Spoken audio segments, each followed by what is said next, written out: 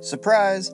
This week, Troy and I wanted to share with all of our listeners a bonus episode that we normally release to our Patreon subscribers only. If you enjoy this episode, you can also get access to discounts from the online store, early access to events, private paranormal meetups, private ghost hunts, lectures, tours, and books from Troy that are not available to the public. So if you'd like to become an American Hauntings VIP, you can sign up at patreon.com/American Hauntings. That's patreon.com/American Hauntings. Welcome to the latest bonus episode of American Hauntings, the podcast dedicated to the history, hauntings, legends, and lore of America's past. Compiled by Troy Taylor, that's me, and produced by Cody Beck, our bonus episodes are for our Patreon members only. And in them, we take a look at strange stories, astonishing legends, and ghostly tales that are not necessarily part of the regular content of the podcast, although these latest ones have been. So enjoy some bonus materials to go along with the story of the St. Louis exorcism. If you're listening to this bonus episode of the podcast in the fall of 2018, then you're undoubtedly aware that we are deep into the story of the 1949 St. Louis exorcism during the regular bi-weekly episodes of the podcast. You're probably also aware that the true story of the exorcism, which I recounted in my book, The Devil Came to St. Louis, inspired both the film, The Exorcist, and the novel by William Peter Blatty. With some of our bonus episodes, I wanted to offer subscribers a few of the other famous exorcisms in history that also inspired Blatty's book.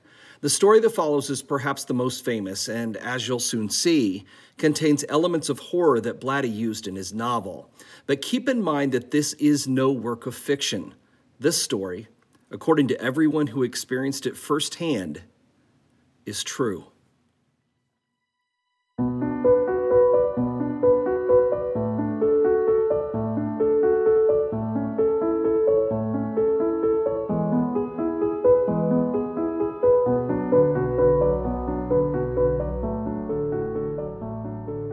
It occurred nearly 2 decades before the exorcism in St. Louis, and it took place in Earling, Iowa.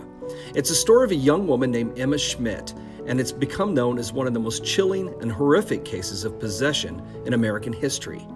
The exorcism lasted for an incredible 23 days, and no one involved ever stopped having nightmares about the terrible events that occurred. The horror truly began in Wisconsin, years before it came to an end in Iowa. Emma Schmidt led an ordinary life, until the death of her father, that is. Soon after, her strange behavior became a mystery to her friends and neighbors. Years later, Emma explained it by saying that her father had cursed her upon his death because she'd refused to give in to his incestuous demands that he'd placed on her after her mother had died. Emma always believed that her father had handed her over to the devil. Her fears intensified after his death, and her personality began to change. The once sensitive and religious young woman became increasingly angry, hurling obscenities and laughing inappropriately during church services and in public places. Many of the local people who'd known the girl her entire life remarked on this bizarre behavior. Doctors who examined her first believed that she was either hysterical or prone to nervous spells and hallucinations, but they couldn't find anything wrong with her. She was a medical mystery, they thought, and they ran test after test. All of them proved to be negative, but there was obviously something wrong. After exhausting the doctors, Emma appealed to the church for help. Several of the priests that she spoke with agreed with the findings of the physicians that Emma was clearly hysterical and in need of psychiatric help. Others disagreed. The woman understood languages that she'd never heard nor read, they claimed. When a priest blessed her in Latin, she foamed at the mouth with rage. If she was handed an object that was sprinkled with holy water, she would scream curses and blasphemy and throw it against the wall. Slowly, very slowly, it began to be realized there was something going on with this woman that could not be easily dismissed.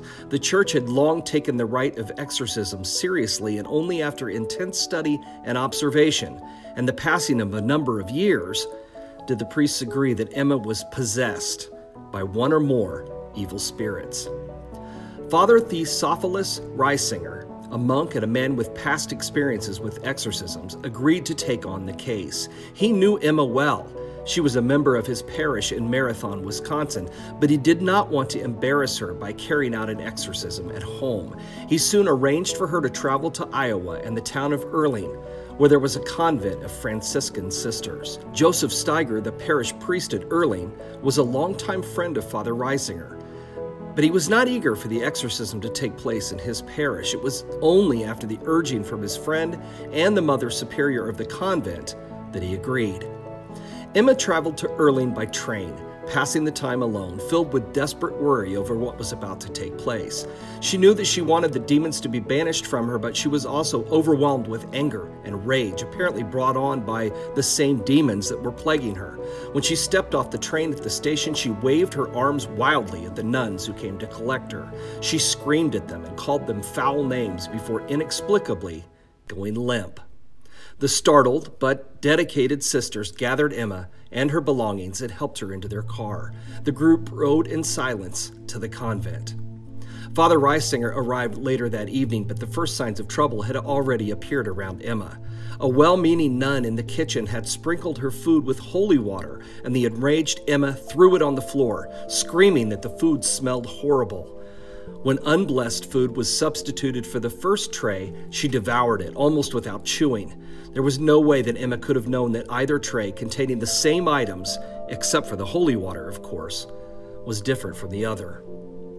The exorcism began early the next morning. Emma was brought into a room that had been set aside for the ritual and placed on the mattress of an iron bed. The sleeves and the skirt of her dress were tightly bound, and Father Reisinger instructed several of the nuns to hold her firmly to the bed. The exorcist, with Father Steiger standing beside him, began to pray. Then, as she would on every day that followed, Emma sank into unconsciousness. Her eyes closed so tightly they could not be forced open. Almost as soon as she entered the trance state, however, she tore loose from the sisters who were holding her, and by some mysterious force reportedly flung her body from the bed into the air and against a nearby wall. She was pinned there by something so strong that neither priest could pull her free. The nuns, now trembling with fright, tugged at her until they finally were able to pull her loose and returned her to the bed. Moments later, the exorcism continued, and Emma began to howl, although according to the statements of those present, her mouth never opened. Howling, inhuman sounds and guttural growls issued forth from her throat, but her lips never moved. News of the exorcism spread throughout the nearby community, and people came from all over the surrounding area to see for themselves what was happening at the convent. Crowds assembled beneath the windows of the room where Emma was kept, but many of them left, reportedly unable to stand the excruciating sounds that came from inside. Over the course of the next few days, those inside the room endured the ordeal with Emma. 12 nuns took turns attending to her, afterwards leaving the building to get fresh air and often to weep. Only Father Reisinger remained composed. Emma, seemingly helpless to what was happening to her, continually frothed at the mouth and then spewed out torrents of stinking vomit that filled both pitchers and pails. She had scarcely eaten for days and yet was said to have thrown up as many as 30 times in a single afternoon. On several occasions when the exorcist brought the Blessed Sacrament near Emma, he saw her flesh twist and contort as though something was moving beneath her skin. The exorcism continued from early in the morning until late at night, every day, hour after hour. The bellowing voices and cries continued to come from the stricken woman, and the howling, like that of an animal, broke the usual stillness of the convent. At times, the voices became so frightening that Father Steiger and the nuns fled from the room. Father Reisinger persisted in his task, though, praying and calling for the devils to leave Emma. His work was so strenuous that he often had to change his sweat-soaked clothing as many as 3 times a day. During the sessions, a number of voices allegedly came through Emma. They claimed to be various demons and evil spirits from her past, including her father, who had tried to force her to have sex with him, and even her father's mistress, who, according to the priest's report, had murdered her own children. During this manifestation, Emma was said to have vomited with such violence that Father Reisinger and Father Steiger had to use towels to clean the fluid from their clothing. Whatever was expressing itself in these voices, it demonstrated an uncanny knowledge of things that could not have been known to Emma. On one occasion, as a test, a piece of paper with a Latin inscription was placed on Emma's head. The nuns, thinking the words were prayer, were surprised to see that the demons tolerated its presence. The words actually had no religious content at all. However, when a second piece of paper, which had been secretly blessed, was placed on Emma's head, it was immediately ripped to pieces. As the exorcism continued day after day, Emma was unable to eat, and the nuns were only able to get liquid down her throat. In a short time, it would come right back up again. Her now emaciated body was said to no longer resemble anything human. Her head swelled and her features distorted. Her eyes bulged and her lips bloated to twice their normal size. They were so swollen that the nuns feared that her skin might actually burst. In spite of the fact that she could not eat and that she'd lost a tremendous amount of weight, those who attended to Emma claimed that her body became so inexplicably heavy that the iron bed on which she rested bent and curved so that it almost touched the floor. As the exhausting days passed, a change came over Father Steiger. He developed a strong dislike for the entire procedure, almost a hatred, and began to dislike Father Reisinger, his old friend. In one moment of anger, he screamed at the exorcist and called him foul names, but Father Reisinger took it in stride, explaining that the demons were using the priest against him as a weapon. The more he tried to save Emma, the worse the abuse became.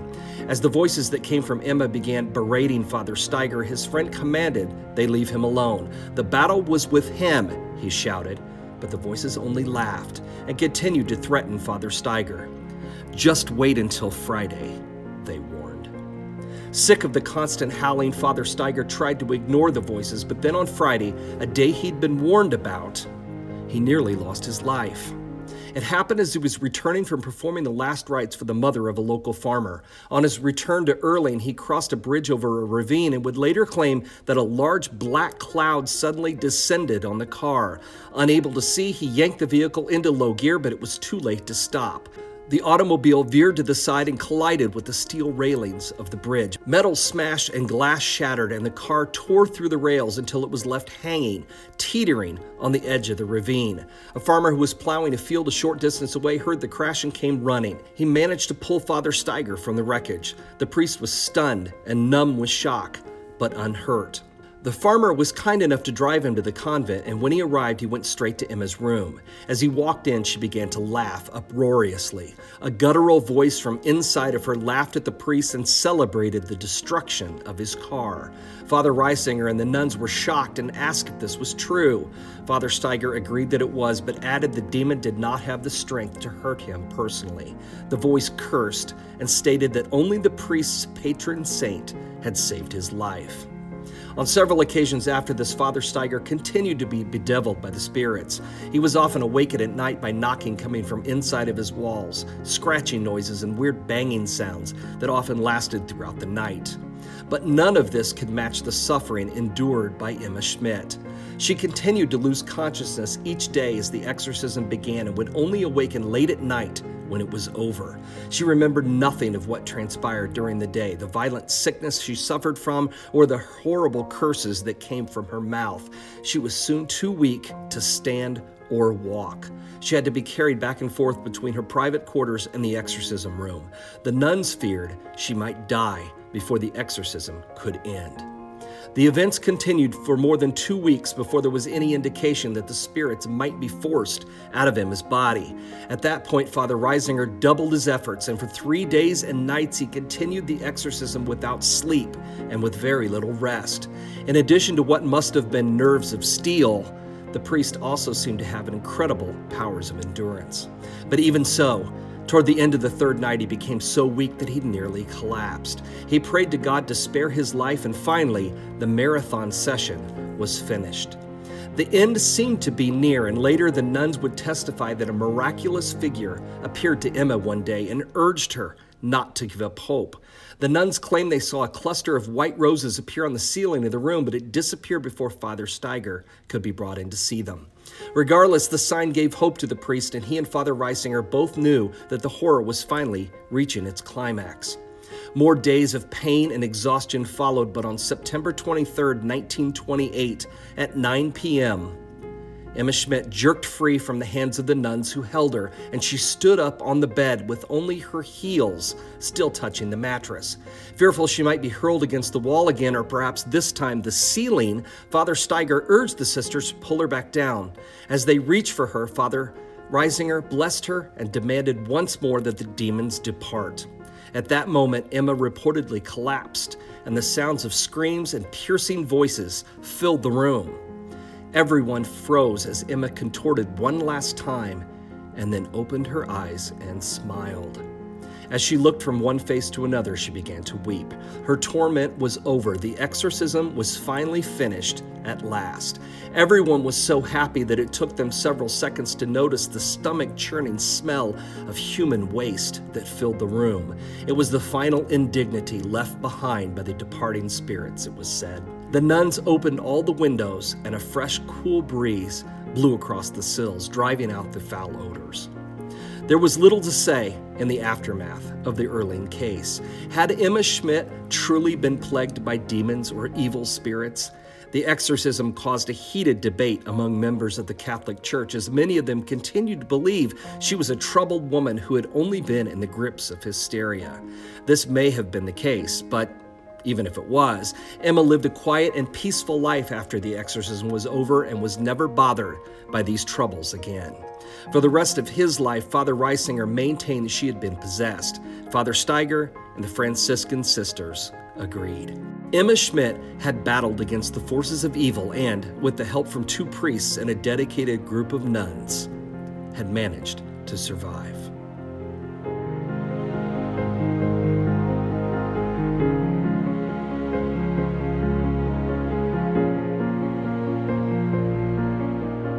Thanks for listening, and we hope you've enjoyed, although that might have been tough to enjoy, a look at some of the strangest stories that America has to offer. If you like the bonus episodes, we hope you'll spread the word about the Patreon memberships and help us expand American hauntings in the future. This episode of the podcast was written by Troy Taylor, and it was produced and edited by Cody Beck for our Patreon subscribers only.